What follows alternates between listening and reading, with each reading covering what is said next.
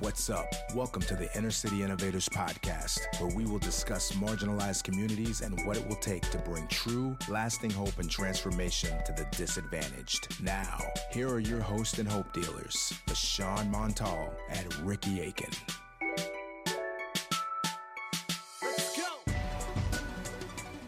What's good, everybody? Welcome back to the ICI podcast, where we teach you how to be a hope dealer, baby. It's your co-host, LaShawn Montal. I'm here with my boy, Ricky, and we about to jump right into this thing. Ricky, tell them what's going on, man. Yeah, man. A lot of y'all probably don't know this, but I'm a vet in the game. I've probably been working with youth for, I know, over 15 years, believe it or not. I first got started when I was around 17 years old. I worked at Urban Youth Impact's after-school program, and then I worked at the Salvation Army Northwest Community Center for many years, where I met today's guest and motivated king, Ramon Barber. Welcome, brother. Hey, I appreciate y'all for having me, man. This is My exciting, pleasure. man. Like you said, man, it's been a long time, bro. Yeah, bro.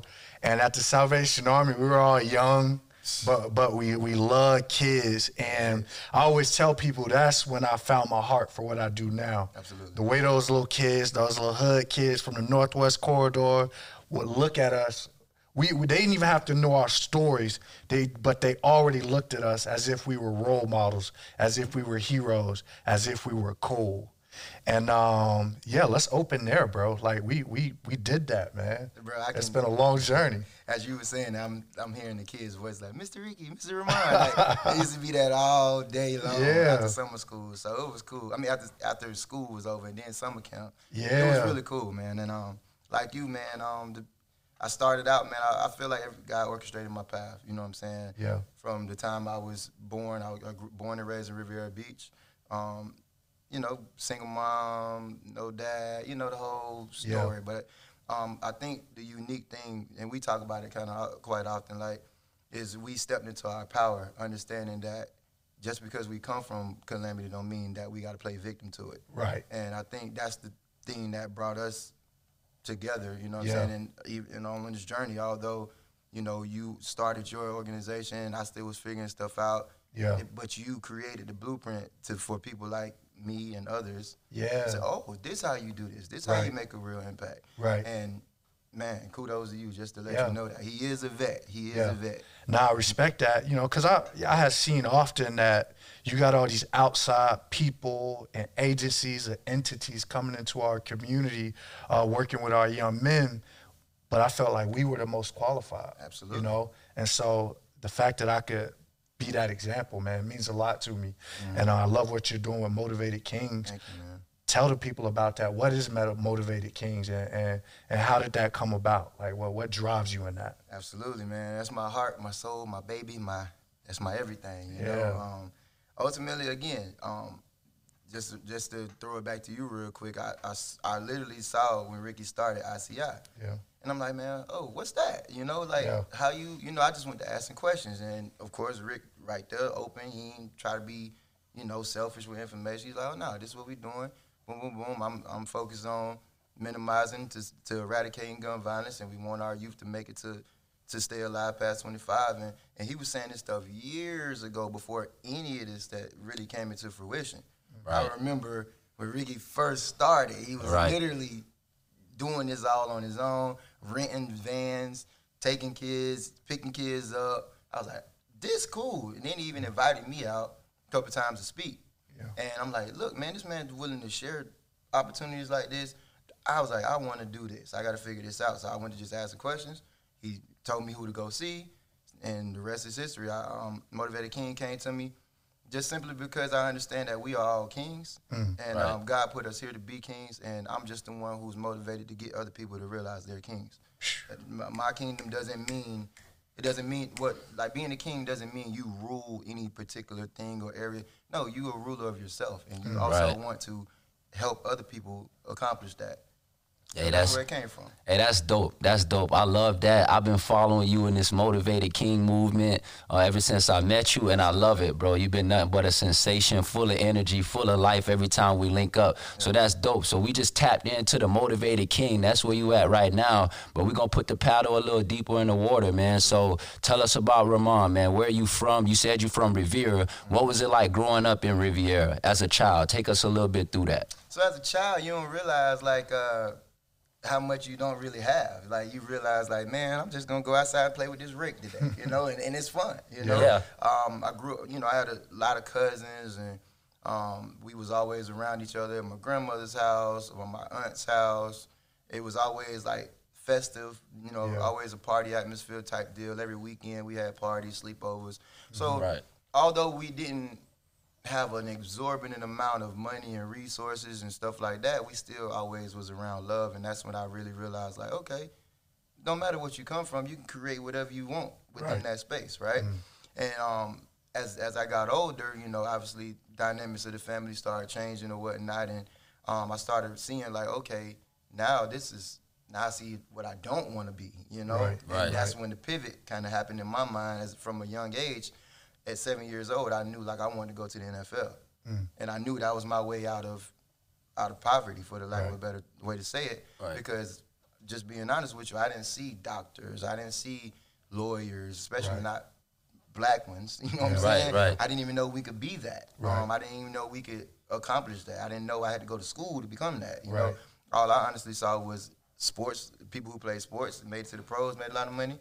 Or dope boys who ride around with the dunks, the 24s, the pocket full of cash, and they getting all the girls. Yeah. So I knew it was either that or that for me, and I didn't want to do the dope boy route. So I was like, okay, let me. So I feel like sports and I saved each other. You know what I mean? Sports saved me. So. And speaking to that, I know you got to try out for an NFL team. You got to play in the Canadian Football League. Like, what was that like to be a kid that comes from Riviera Beach? As supportive as your family was, they couldn't protect you from the disadvantages entailed in your community. So you had that driving force that I got to make it. And as you said, like, the examples were few. Right? And so few for the kids growing up in our dynamics, where it really is sell dope or play ball. And yet you make it to this level. Like, what was it like at the pinnacle of your success? It wasn't what I thought it would be, to be honest with you, man. Once I got out of college and football became a job, it was a lot more intense than what I was ready for. This is where I realized the lack of a stable man in my life had played a role, because the discipline just wasn't there. And once you get to the pros, it's all about discipline. It's not about who's the best. It's about who's disciplined enough to show up and perform and get paid the money that they're trying to pay you. And the money went to my head first, and then partying, women, et cetera, et cetera. You know, all the young guy things that we do, I did. Because I thought that's what you do when you get there. And again, not having that strong, stable, disciplined father figure there, I feel like is kind of what kept me, it made me steer towards the wrong path. You didn't have the just because of that instant gratification. Right. That's dope, man. So, all right, so you grew up in Riviera. You know, it's pretty much like any other city we got around the United States of America. You got your good, you got your bad. But I noticed something interesting of what you were saying, and Ricky talks about this a lot, how in our communities we tend to normalize and internalize the pain, and then we find ways to find joy in our suffering. Very unfortunate. It's very, effed up that it has to be that way, but it really has a way of making us very strong, humble, and passionate individuals, which makes me pose the question, was it during your athletic career, was it before that, or was it after that, where you felt like, you know what, I got this need, like, I know I'm a king, I know what God put me here to do, but now I feel like I need to put this out there in the world? At what point did you realize, like, you know what, these kids need somebody, they need me, actually? That's actually a great question, Sean, because to be honest with you, there wasn't a real pivotal point that I can point back to, other than when I got cut from my last team in Canada. and I didn't really have a path. I didn't know what I wanted to do, and that's how. And so at that point, I remember saying the prayer like, "All right, God, I don't know what I'm supposed to do." I started having bouts with alcoholism and just trying to keep up an image that I was no longer living. Yeah. I still used to try to. Somebody told me it was called helmet syndrome, where you still want to pretend that you're playing in the league, even though you're not. Right. Because you're afraid of the identity or lack thereof once all that's taken away. So when that happened to me, man, I felt like I remember praying the prayer of surrender, and I said, God, I need your help to find my path, whatever I'm supposed to do. And that's when first job showed up, Boys and Girls Club. Yeah. Second one was the Salvation Army. Yeah. Third one, after that, I believe it was a juvenile detention center out by the fairgrounds. Yeah. Like I started getting all these type of impactful jobs. I'm like, wait a minute, this is me. Yeah. Right. I went to the Boys and Girls Club. I went to the Salvation Yep. Army. I need to create something that I need to find a niche that they can't obviously reach. Yeah. Then I saw Ricky Yep. providing the extra support, and I'm like, oh, well, Ricky gonna need some help too. Yeah. So that's where it came about. Yeah. And I think that's the power, the most powerful thing about you is your comeback. And it's something that's so often overlooked. Like, our communities are notorious for feeding our kids to the sports conveyor belt. But nobody is teaching our kids how to get off that conveyor belt. And so many people in our community suffer to this day. Yes. Because they couldn't readjust or find a way to be useful again. Oh, man. I got a brother that's struggling with that. I got friends that struggle with that. So I wanna unpack that, bro, because you dealt with that. Like you mentioned the alcoholism. Like how do you help the layperson understand what it's like to come from being someone who is celebrated for your physical talent and was kind of put on this pedestal? How do you help people understand what they're doing when they saddle a kid with these expectations and then you're left holding the bag alone when things don't work out? And the bag empty, by the way. Yeah, So, right. Yeah, absolutely. Yeah. Rick, I couldn't even ask that question better myself. So honestly, I would advise any and everybody who's feeling like you don't know who you are to really take a deep dive and to figure out who you are outside of what you do. That is literally what I had to, we talked about it actually a couple of days ago. I had to go backwards to come forward. I had to break everything that I thought I was down to rebuild it all the way back up. Yeah. And it's a long process. I did a lot of crying, a lot of snotting, therapy. Yeah. I did all of that stuff. Yeah. Reading, just expanding my mind because I knew there's got to be more to this. Right. I'm more than just Ramon Barber, the football player. Right. I knew that, you know? Yeah. But I just didn't know how to find it. Yep. And that's what a lot of the issue is. We don't know how to find who we are besides what we do. Yep.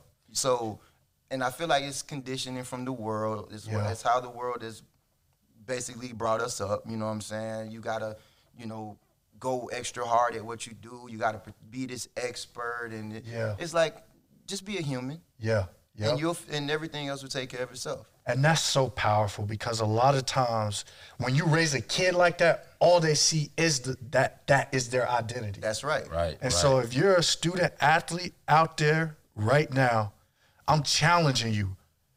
Find your purpose, your true purpose. Your purpose is never wrapped up in what you do and what you can do. Your purpose is who you are and who you were created to be and what you were created to contribute. Anybody that's getting you to wrap your identity around your physical asset is using you. I don't care if it's your mom, your auntie, your entire community. The ball stops bouncing one day. Absolutely. The football hits the ground for the last time. Who do you want to be? What do you want to contribute? You are more than a sport. You are more than an athlete. I think that's phenomenal, man, because coming from where we come from, it's like y'all said, we get one of 2 or 3 ways. You can go rap, you can go play ball, or you can go sell dope, because those are the only things that seem like success, right? So coming from that, I want to ask you, this is a huge question. I never asked anybody this question on the podcast before. Okay. I want you to think about your 2 or 3 best friends you had between the ages of 10 and 15, right? And then make a comparison. Where are you today compared to where they are today? And you don't have to shame them, but this is for insight to see how you can choose excuses or you can choose results. Because here we have Ramon, full of results. But I'm sure, you know, some of the best people you ever knew in your life are excuse ridden, and there's a saying that says, show me your friends, I'll show you in 5 or 10 years. So how did you manage to get past that and not let the outside influence drag you down? Because I know it was there and prevalent. Absolutely. Following God, to be honest with you again. Like, everything starts through spirituality with me. Amen. To really be honest with you, I probably got one best friend left that's still upright with his family. He living in Georgia. My other guys are either deceased or I got one in prison that's for life. And that's pretty much what the ratio is for guys like Ricky and I and you. You know what I'm saying? Yeah. What happens. It boils down to where the guys we grew up with, out of 5 of us, probably 4 of us are going to be either dead or incarcerated, and one of us is going to be the result-driven one. And that's exactly what my path is. I lost a lot of people on the way up. I lost my cousin. We both were 14 at the time. He was hit by a car. And he was supposed to come to my house that night, like we had taught him. So I learned very early and was exposed to, like, losing people permanently very early. Right. And that shifted my thoughts. And it was like, wait a minute, we don't have a long time. Right. We don't have forever. We're all not here to die when we're 80, 90 years old. Right. Some of us are going to die in our teens. So my other friends I mentioned died in our 20s. Yeah. And my other friend, he got life in prison in our 20s. Yeah. Right. So all this is happening around me. I'm like, no, this can't be me. Yeah. Right. You know, this can't be how my story is ending up. And I realized that's when it wasn't supposed to be my story. I was supposed to learn from each one of those guys' mistakes. Yep. Right. And to become who I am today. That's great, man. So many people bump their head, so you don't have to bump your head. That's right. But that's interesting because you took it right to where what I wanted to say next.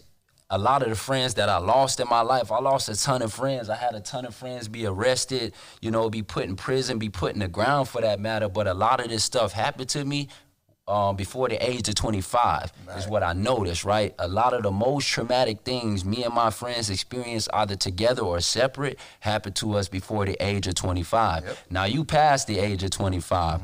I'm almost there, but it's very interesting that you put that out there like that, because if there are any youth watching and parents as well, this is why we drive the message that we drive, free and alive past the age of 25, because as you can see, Ramon is telling you he lost one of his best friends by the age of 14.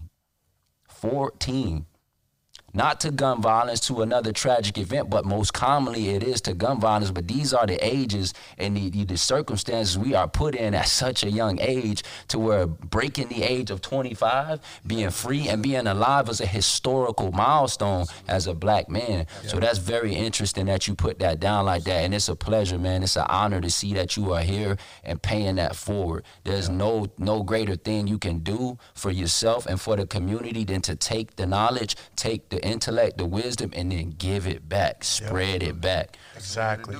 And then to the pressure, right? The pressure that a young man, like when a young man coming from our community is playing sports, he ain't just playing the sport for the love of the game. He's playing so he can get his mom, his family. He got an entire community on his back. Yes, so it's no wonder how that struggle to readjust. But I do want to commend you, bro, because as far as attitude and having a can-do spirit and not wearing what you're going through on your skin, bro, you are phenomenal at that. I watch you, bro. I've seen you and how you carry a lot of the adversity that you go through. You never let it keep you down.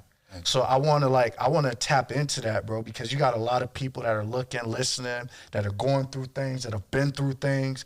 Like, what is the source of your strength, your character, your never surrender, your never giving up at this?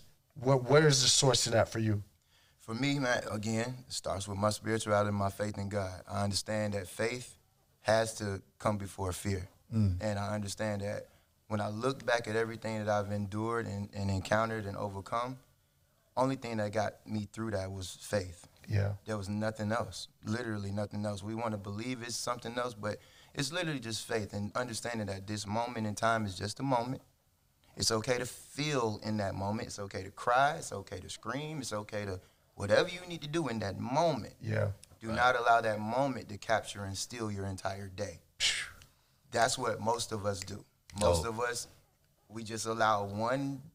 I don't even believe in good and bad, to be honest. Right. I believe in good. I don't believe in bad. Right. Because any opportunity to learn is not a bad thing. Right. So even if you lose a person, place, or thing, that's not bad. You've learned what transpired, right, so that it doesn't happen again. So that's always a blessing, right? And if you just adopting that mindset, it always helps me get deeper than surface level and really understand what's going on within this situation. There's something God always wants you to learn in the situation.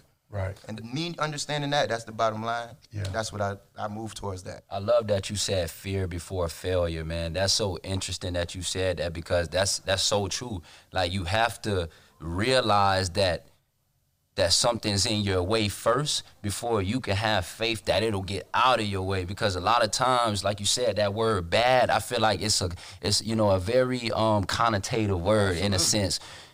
It's a way for you to get stuck in something. If you think it's bad, you get stuck in it, because in the problem is the solution. That's right. Within everything you go through, the way out is in exactly what you're going through. So it can never be nothing bad. If I'm going through something, the way out is in what I'm going through. Yep. And it's never the problem, it's how you perceive the problem.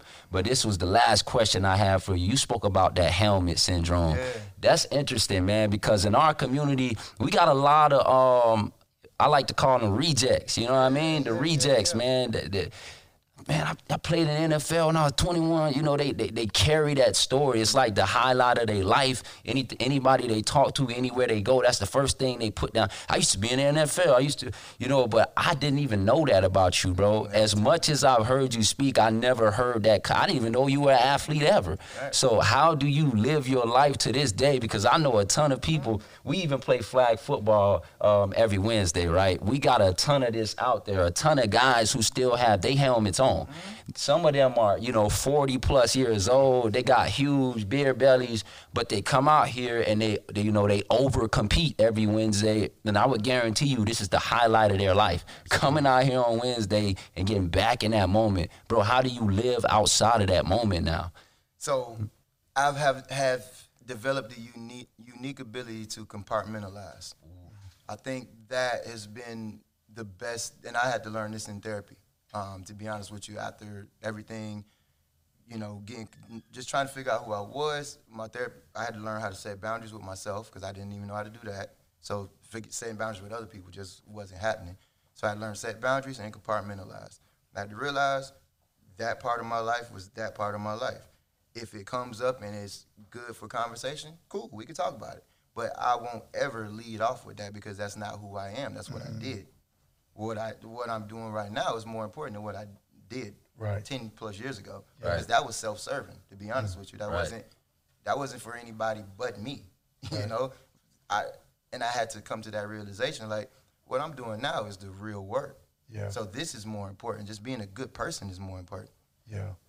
Reminds me of like Eli Manning, Peyton Manning, some of those guys that came from those same, those football backgrounds and things. But early on, I feel like a great part of their success was understanding that wasn't their purpose. They were just great quarterbacks. They could throw the ball very well. But aside from that, they had all of these foundations, all of these things going on in the community. And that's where they really invested their hearts. And aside from that, they just played football well. Right. So that's a great thing. And that's what I get from you. I get someone that's always been able to see that I had a greater calling for myself, and that greater calling is now in full fruition. You've picked up the phone, and now this conversation has been never ended, man. So what's next for Ramon, man? I see you got this Motivated Kings thing going. I'm watching it fly up off the ground. What's next for you? What do you see yourself going in 5 to 10 years from today? We can even get more short term. We can say 2 to 3 years. Yeah. Where do you see yourself? Yeah, I mean, to be honest with you, man, I got a lot of things in motion,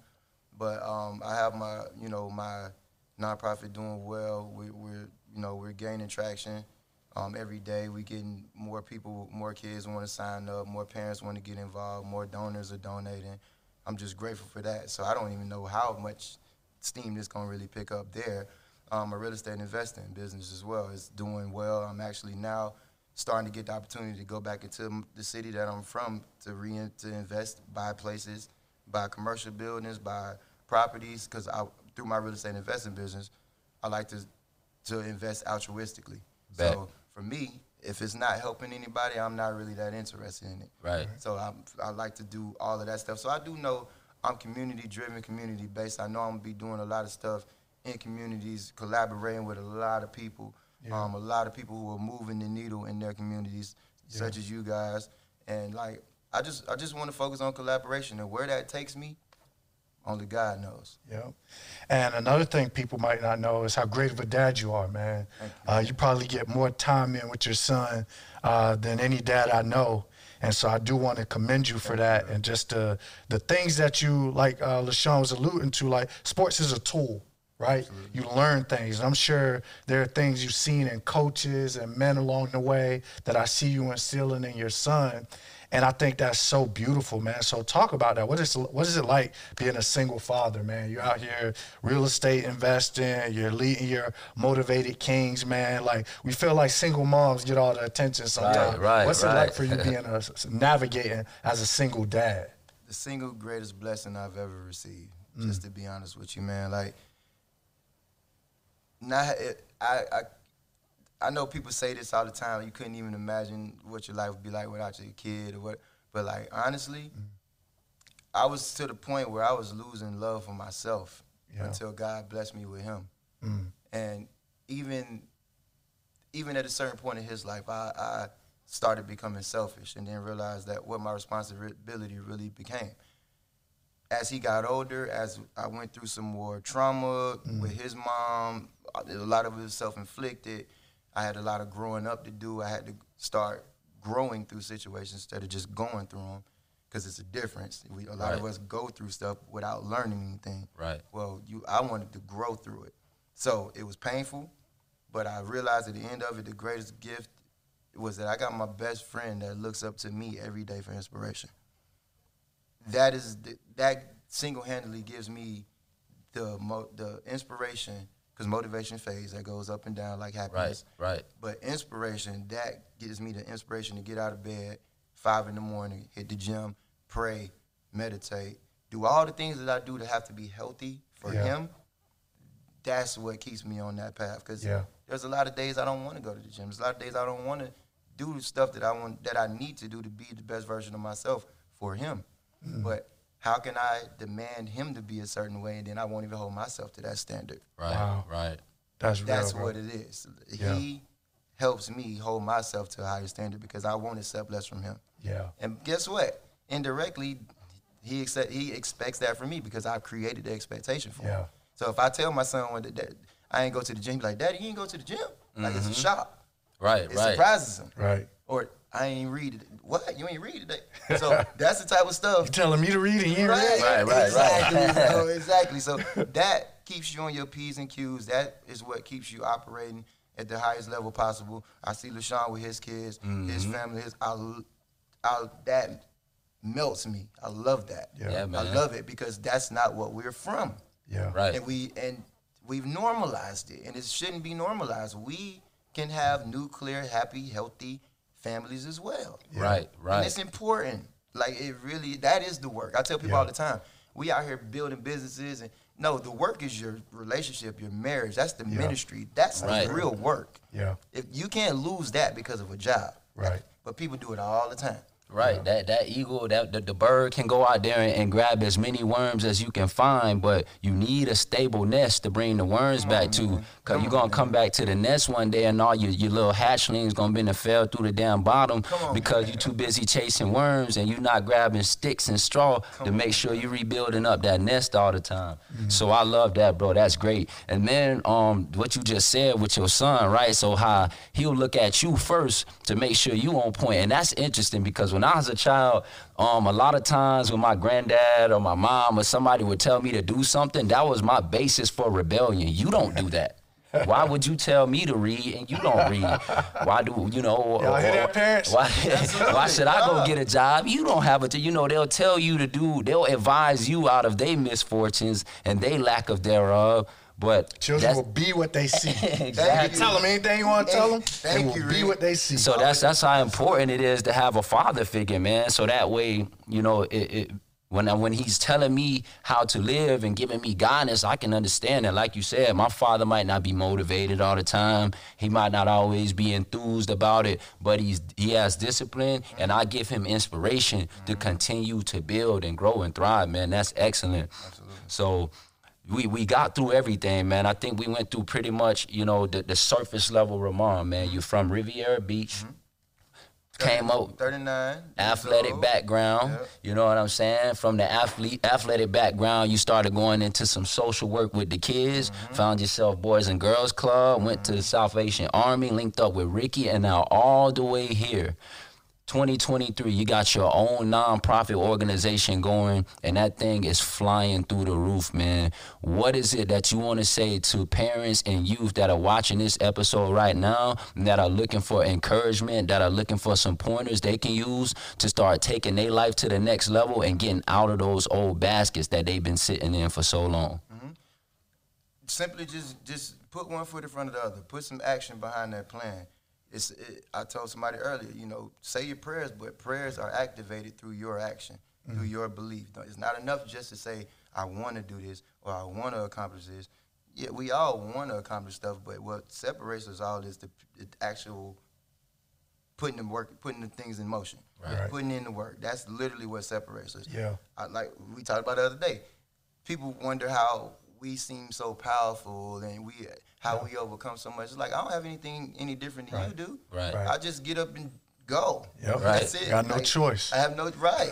And I think coming from the backgrounds we come from, it teaches us that. Yeah. I saw my mom working 2-3 jobs just to make sure my brother and I had nice things. Yeah. She didn't have to do that, but she did it. Now, what did we lose on the other side of that? We lost time with her. Right. But ultimately, she did what she felt she needed to do to provide for us. So for me, I'm always pushing the envelope. I don't have time to be making excuses. I don't have time for settling any of that stuff, because all that stuff does is it makes you go backwards. I don't believe in stagnation. I believe you either moving forward or you're going backwards. Right. Exactly. So as long as I keep that in my mindset, I'm always going to move forward. I would advise everybody who's watching this to always think about that. You don't stay the same. You either get better or you get worse. So you always want to be moving forward. Ask questions.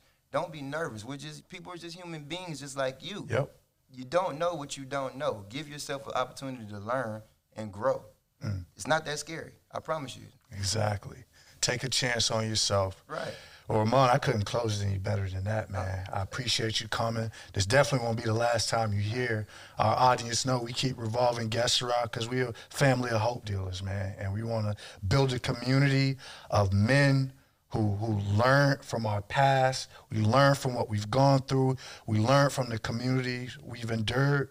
And we're going to repackage it and make it better for the young people growing up after us. So I commend you guys for your phenomenal fatherhood, but most importantly, dealing hope in the world that desperately needs it. Thank you. Hey, you're a father too, bro. I always tell you that. Just because biologically you aren't there yet, but bro, what you are doing, who you are for a lot of these boys, bro, that's fatherhood. Yeah, you're right. It really is, bro. And I really want you to embrace that, because I appreciate Rick, that. you really have, I've seen it. Yeah. I've seen you literally save boys' lives and change their directory with them becoming men. And that's only because you were there. Yeah. That's a fact. So And I'll close with that, man. Like, I'm a living example of that, you know. And Ricky wasn't even actually actively there every step of the way. Right. I mean, I went my way, he went his, but it was the authenticity that I seen, the genuineness and the wholeness I seen in his eyes and his story. Ricky served as a father figure for me at 18 years old. 18 years of a lack of a father, just a few humble words and activities from inner city innovators, and I found my purpose. I found my guidance. So yeah, bro, you know, big ups to you, Ricky. All of this right here is possible because of you and what you do, bro. We all here enjoying that. So continue being great, man. That's my closing thoughts, bro. All right. Well, we here. Till the next time, we're going to be out in these streets dealing hope. Follow us. How do people reach you, Ramon? Motivated King Inc. on Instagram, all one word. Actually, I'm doing quite well on TikTok. I just drop inspirational messages every day, inspirational thoughts every day on TikTok, and people are really, really interacting with me with that. So that's Motivated King Inc. on TikTok, Motivated King Inc. on Instagram. That's the only places I'm at right now. Awesome. Thank you. Well, we the hope dealers, and until then, y'all keep dealing that hope. Peace.